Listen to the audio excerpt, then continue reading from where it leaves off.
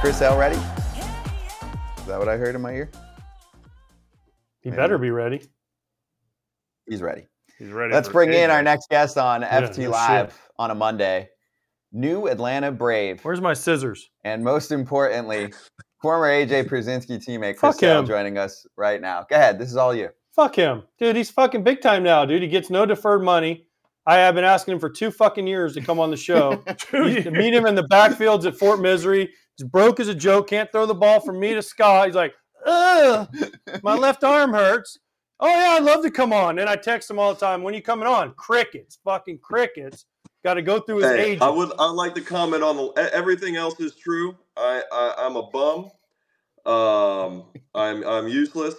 But the last part, I think you left me on red, so I'll leave it there. Well, yeah, because we already had you locked in through your agent, so I didn't need to bother you again. He's looking it up. I mean, I can look it up, but I didn't answer because we already had him locked in. Right. I got like 9,000 screen things going on, so. I mean, when you're that rich, you can get another. Great to be here. Thanks for having me on, guys. Best intro you've ever gotten to an interview. Hey, when you're that rich, you can buy an extra phone or iPad or something. You don't need to have them all on one screen. Like I mean, I'm poor and I got 2 of them. Poor. This was by far my favorite introduction to any show ever. So compare this, Chris. Compare this to your introduction to the Braves. Do they call you and say, "Hey, welcome. We're glad to have you. Let's get rid of that deferred money and get you signed up for a longer term deal"? Yeah, that was kind of how it went down. Honestly, everything went. Even the trade kind of happened all quick, really fast. I was sitting in my house, not really expecting a whole lot, just going through some off-season stuff, and then get a call about wanting to get traded. Get that kind of figured out, and then a couple of days later, like, hey, what do you think about this? And it was all exciting. So, appreciative of it and excited to get going.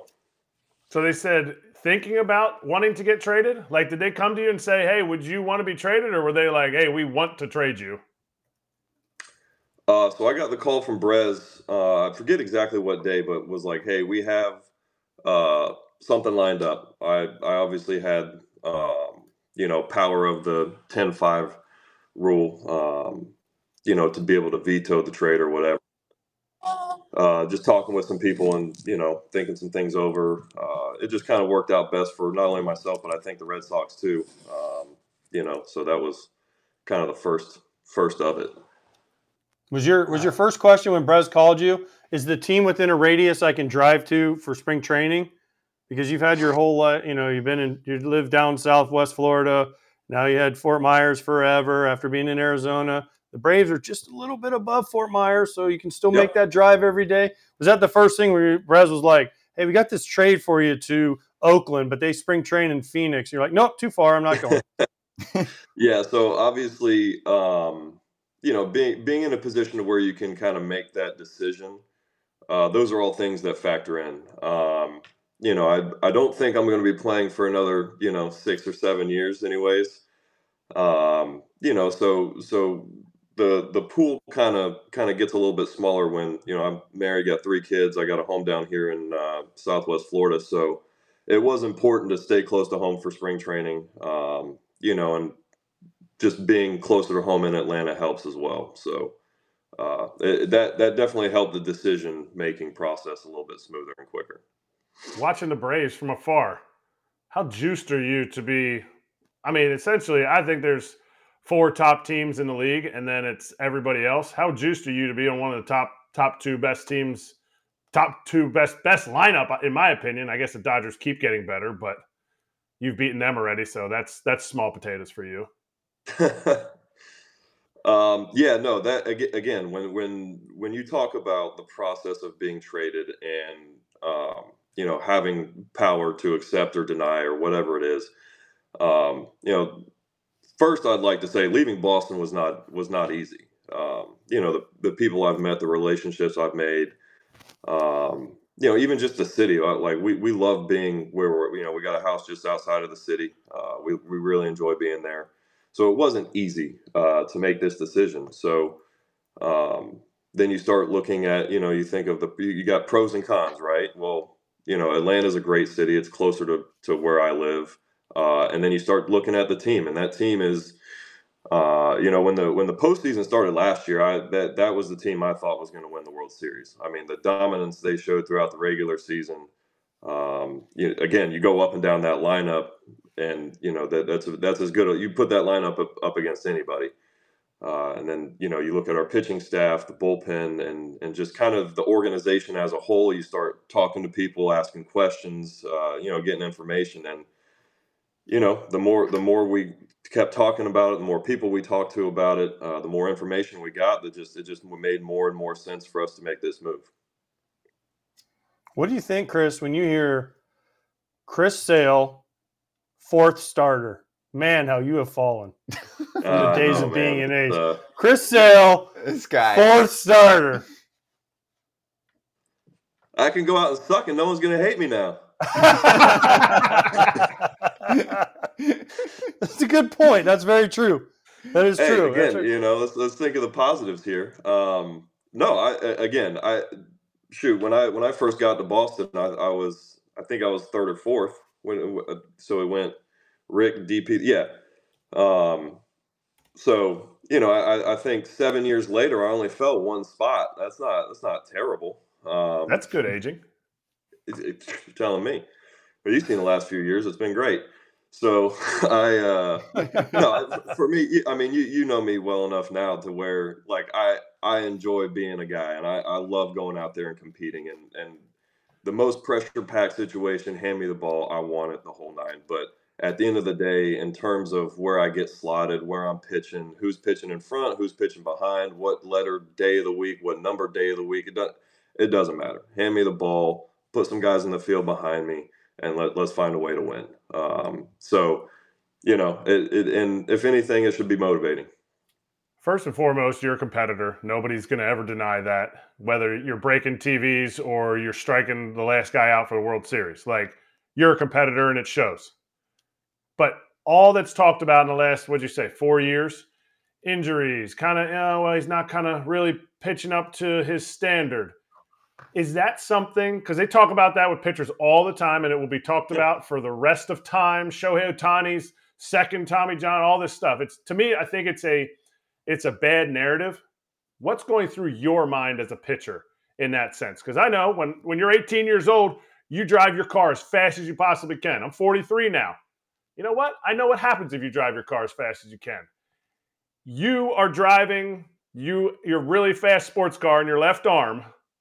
Do you ever think about it? Do you ever, or not ever think about it? How does that go through your mind, hearing all the negative going on with pitchers and injuries and stuff? Well, one, I've done this long enough to know that that's just kind of the nature of the beast, right? It comes with the territory, and you have to be honest with yourself. These people aren't saying this for no reason. Like I'd like to think I've been very open and very honest about the last few years and what it's actually been and what my mindset has been like, and how just terrible I felt that I wasn't able to live up to that.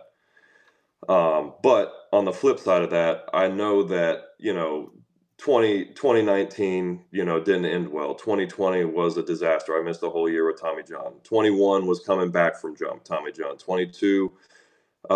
Basically after 21, those are big injuries. I understand I had elbow surgery and I had to come back from that. But after 21, it was just these really random ticky-tacky, just weird offset, just injuries. I come back in 22, or we had the lockout. I'm working out in the off season of 22 and fracture a rib. Come back from that, make a start. Start was decent.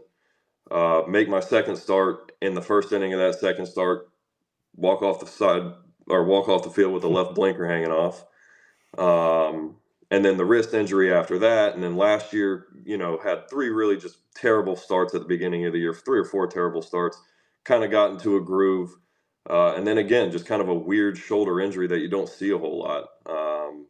And then was able to finish the year on a relatively strong, good note. So I haven't really been able to have a real good off season in a long time. I've been able to play long toss. I've been off the mound. I've played more long toss this offseason than I have since 2018. I've thrown off the mound more this offseason than I have since 2018. So this is really my first feel good, like full send, push all my chips in, and actually have a really good chance of being in a good spot for the season for the first time in a long time. So that's kind of where my mindset is. I understand I can't change what's happened over the last 5 years, and I understand because of what's happened over the last few years, people are going to think a certain way. The only thing I can really do is go out there and do my job and stay healthy and do my job to the best of my ability. And however that works out, it works out. But I'm as excited as I've been in a very long time, just because I feel like I've been doing things I haven't done in a long time. So that's exciting. Have you stayed off the bike this winter? No, I got kids, man. I had to kick that. They tell you when you fall off a bike, you got to get back on and ride it. It took me a little while to get back on one, but I'm back. I think what I should do is just look like the super noob, helmet, elbow pads, knee guards. Just go for that really embarrassing look because I've earned that. All right. Would you consider your time in Boston a success? I know you were injured for the last few years. But would you consider a success? Because guess what? You won the ultimate prize. You weren't going to do it in Chicago. Yeah. You got traded there, and you won a World Series. So I would consider a success. And Agreed. Plus, you got rich as fuck while you were there.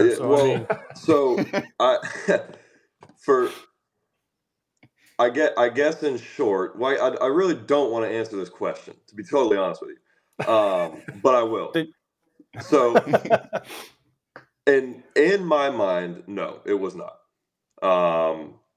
Because of a couple reasons. I only had one full healthy season there, which I was there for 7 years. I only pitched tip to tip one time in 2017. And that was actually the best year of my career from like a stat standpoint.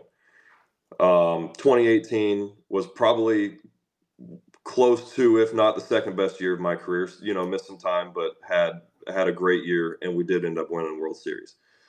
You talk about the contract. I didn't do anything post contract, which bothers me. If we would have won the World Series after I signed that contract, I'd have felt maybe a little bit better. But I got traded there. We win a World Series. They obviously make a big commitment to me and kind of reward me for having 2 good years and bringing a championship to that city. Hey, we're going all in on you. We've done our end of the bargain. Here's 5 years. Here's, a big contract. Now you get to go keep doing what you're doing, because they saw those 2 previous years, and that's kind of what they thought they were going to sign, what they had signed up for 5 more years.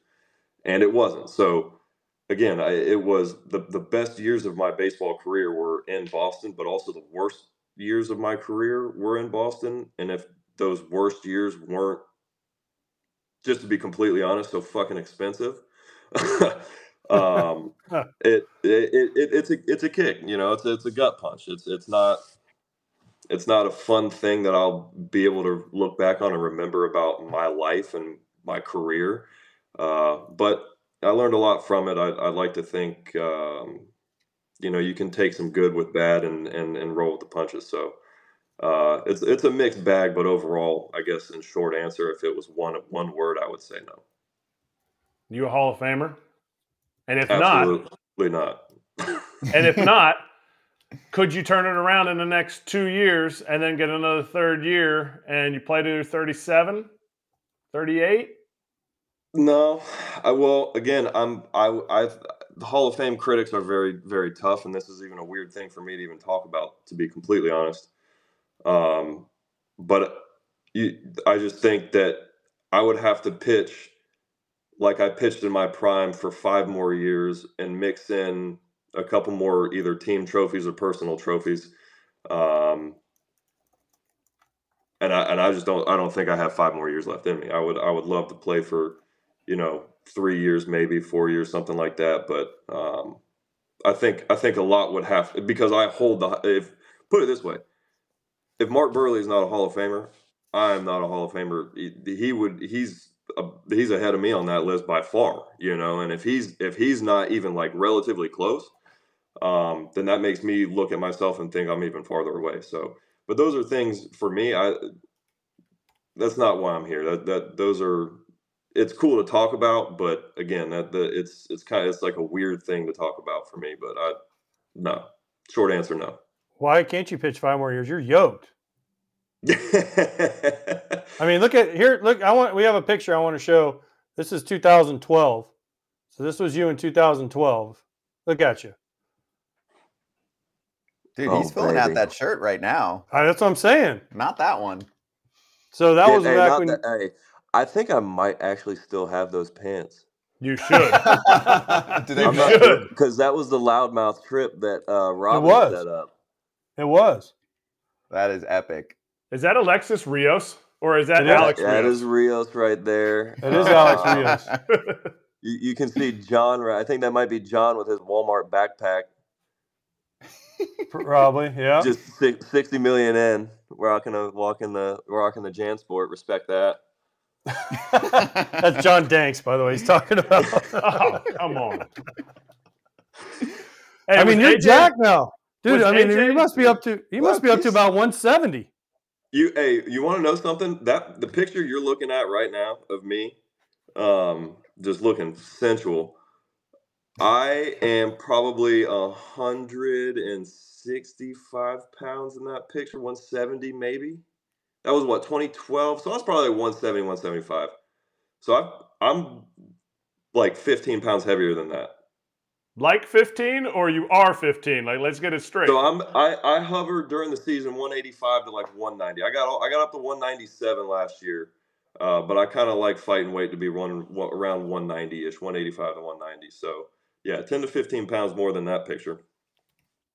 Was AJ a jerk when you first came up? Don't give me the. He was a great. I'm not telling him what to say. He was a great, veteran. He taught me so much, and he didn't. Was he a jerk? Was he a jerk that was like salty, kind of like, look what I've done? And does he ever? No. I will say this. Yes, he was an asshole. They through and through. I admit that. I've never denied that. No, but yeah, no, he was never a guy that was look at what I've done or look at what I'm doing. I will say this. I through your career, like, talk about Hall of Famers. Like, what do you think you're a Hall of Famer or close? No, because I only got 2 votes. So if you can beat me, I got 2 votes. So if you can beat my 2, then you're better than me. Voters hate catchers. Voters hate catchers, and they also hate, catchers that are like, you have a lot of statistics where you're like top 10 all time in certain statistics. They hate that. They don't like that. No. I play every day.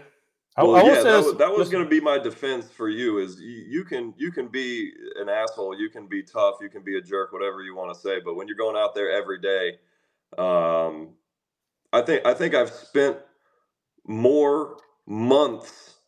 I probably spent more years on the DL than you had days on it. So that was very impressive. And I remember the first time you ever went on it. I guess it's the IL now. Sorry, but it was the DL then. So the first time I guess you ever went on the IL, you had a broken thumb, right? Wrist, yeah. And it was in Chicago, and you messed it up, and you're like, "Hey, I think I did something to my thumb." Went out and caught another inning and was like, yeah, something's definitely wrong. And it ended up being like a broken thumb. We're like, how the hell did you even go back out there for that second inning? So I went out, broke my wrist. Broke my your wrist? Right here. Broke this bone in your wrist right here. Whatever, radius, ulna, whatever, one of them. Yeah. And was hitting. Got Bruce Chen, all 82 of them, hit me right in the spot. Broke my wrist. Blew him up. Yeah, true story. Check swing, hit me, and went caught the next inning, and Ozzy's like, how are you? And I go, well, I'm up. I can't swing a bat. And they're like, it's just bruised. And Herm Schneider, our old trainer, Sailor knows, he's like, just contrast it, hot, cold. For like 2 days, I'm like, it's not getting any better. Maybe we should get x-rays? I don't know. They didn't give you x-rays right away? No. And then I went and got x-rays and broken bone, broken wrist. And they're like, all right, well, you're done for the year. And I'm like, whoa. This is like mid-August. I'm like, whoa, let's take a deep breath here. Second opinion. Guy's like, well, you don't need surgery, but I don't know how long. He's like, pain management. I was like, all right, fuck it. 2 weeks later. I don't think you came back and played. Oh, I played the last month with a broken wrist. Oh, hell yeah, I did. I was like, yep. Yeah. I was like, every ball I caught was like crying, like, ooh. Yeah, so were we. Yeah, I know. Exactly. I wasn't catching yours. I was chasing them. I wanted to okay, so I have to ask you 2 questions. One, I obviously saw the White Sox. They're so good now. Thoughts on Chris Getz taking over? And they're never going to trade for you. You're too expensive, so you can say whatever you want. And then second of all, do you remember your debut? Obviously you did. In Baltimore. And who did you face? The first guy I faced was Brian Roberts. And I had a 4-pitch walk. And then I faced Nick Markakis, got him 0-2, and then gave up a base hit. Man on first and second. Ozzie came and got me. Tony Pena came in relief. Tony Pena. Not that Tony Pena either. No, his son. Yeah. Yes. So all I remember about that is he was drafted that year. Sale was drafted that year, okay? And like June, and then in like August, they're like, hey, we're calling up our first round pick. And I'm like, who? And they're like, Sale. And I'm like, the kid from FGCU that we just drafted? They're like, yeah, he's ready. I was like, okay. So they're like, and he's going to be here today. Well, he got there like around game time. So like there was no like, hey, how you doing? Like, it's like the 5th inning. They're like, Sale's coming in. And I'm like, who? And they're like, no, Chris Sale. And I'm like, what's he got? And they're like, oh, let's find out together. Here comes, all 130 pounds comes gang. I'm like, what do you got? He's like, fastball, slider, changeup. And I'm like, all right, let's see. And like the warm-ups were kind of all over the place as you would expect for a guy, right? And I'm like, well, fuck, what do I call? And he walked Brian Roberts on 4 pitches. I'm like, shit, now he's going to steal. And the one mistake I still regret to this day is we didn't throw Markakis a slider. If I would have known you had that slider, we could have thrown him a slider and probably punched him out. We threw all heaters. I had that slider at that time in my life. We threw all heaters. I didn't know. We threw all heaters, and Markakis got a hit, and out came Ozzie to take him out. But yeah, I never. That was the one thing I look back on his career, and I'm like, damn, if we just would have thrown a slider, he might have been an all-star closer. Let me tell you one thing. If I can look back on my career, and my biggest regret is not throwing Nick Markakis a slider in my first ever appearance. We're living good. Funny story about that too, because I was the rookie and I had to carry obviously the backpack with all the goodies in it, snacks and gum and seeds and all that stuff. I had to carry the coffee pot, right?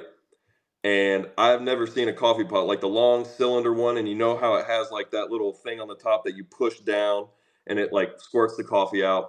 Well, I didn't know that's how you got the coffee out. So my major league debut, I'm in the bullpen in Baltimore, gray uniforms on, and I put the coffee pot down. I'm like, what the hell is this lever doing? So I push the lever. Coffee is all over the front of my uniform. This is my 3rd day in the big leagues. I have yet to make an appearance. And so I'm like, I'm full panic mode. I have coffee all over the front of my jersey. So I'm like frantically wiping it off. I don't have time or enough service time to go back to the dugout to change my jersey. And so, yeah, I made my major league debut with coffee on the front, and the bullpen guys made me put some hot stuff on my body. And that was the first time I ever put that anywhere. And it was highly, highly uncomfortable. What part of your body? That's good. That part. Yeah, we've had a few of those. And you remember how that was applied too. I think you were there in the training room. No, I didn't go in the training room. I wasn't allowed. Another phone call. He's popular. Yes, I wasn't allowed in the training room. Herm kicked me out of the training room. I went in there once, and that was more than enough. Yeah, it was fun, but yeah. So that's my coffee splattered hot rub non-slider throwing major league debut. Literal cup of coffee. Yeah, he did okay after that. He's got more than a cup of coffee now. He's got a whole Starbucks or two. The White Sox miss you too. Yes. But by the way, I mean, people forget you were a closer for a while. Yeah, I was out in the bullpen. I got a few saves under my belt. Do you remember the game? Okay, I don't know. No one knows. I don't think anyone. Do you remember the game in Seattle you're pitching? And Don Cooper, our pitching coach, comes to me and goes, "Okay, listen, we're worried about Sale's arm. He's only allowed to throw 25 sliders this game." And I go, how the fuck am I going to keep track of that? And so literally I had sunflower seeds in my back pocket. Stop. And every time we throw a slider, I would take one out. Because I was like, if I get to 25, wow, then I can't call slider. And Seattle couldn't hit a slider to save their life. And I'm like, well, shit, we're out of sliders. What do we throw? I'm like, I'm out of sunflower seeds. What do we throw? It's a dumb rule. As if he threw 2 more, it would make a difference. That was what I was told. It's just a dumb rule. It was also the other great sales story is we're playing the Yankees, okay, and Derek Jeter's leading off. And the first 2 nights he hit fucking piss missiles off whoever's pitching. So he's 2 for 2. Oh my God! Yes. He knows this story. And I come into the pitchers meeting, and Robin Ventura is our manager, and he goes, "Hey, first pitch slider to Derek Jeter." And I said, "You know who's pitching for us today, right?" And he goes, "Sale." And I go, "He ain't gonna do it." And he's like, "What do you mean he ain't gonna do it?" I go, "He ain't gonna do it." And he goes, "No, he'll do it. I'll tell him." I go, "You tell him because I ain't telling him." He goes, No, you got this. You got this. I said, "Okay." He goes, "Why don't you think he'll do it?" And I go, "Because he's going to think he looks like the biggest pussy in the world." And Robin's like, "Nah, just tell him I said it." I said, "Okay." So, you remember I went up to you and we're doing our meeting and I was like, "Hey, by the way, I just want you to know Robin wants you to throw a slider." He's like, "Fuck that. I ain't throwing no fucking slider first pitch. I look like the biggest pussy in the world. Fuck him." And I'm like, I'm just telling you, I'm going to put down slider. When you shake it, you shake it. He's like, "Okay." So first pitch, slider. Nope. Slider. Nope. And I went, and I look over and I go, "Slider." And I went, with my head, I'm like, "Don't forget." And he throws the slider like in the dirt for a ball, right? I threw it in the left-handed batter's box. He threw it like so far. Yeah. I remember Robin told me before that game, he goes, if you don't throw this slider, I'm coming to get you. So I'm like, all right. So I can either throw 1 fastball in this entire game against the Yankees, or I can just throw a BS slider out there and then we got it out of the way and then go. But yeah, I do remember that. And I think I've only ever done it one other time. And I threw a first pitch of the game changeup to Altuve and he flew out through the warning track. So didn't catch him off guard. Yeah, Jeter ended up getting a hit next pitch because he threw a fastball and he got a hit. It was only a single. So then I remember, no, listen. So then, Kratz, you know how this goes as a catcher. Oh, yeah. Then I come back in the dugout, okay, and Robin is pissed.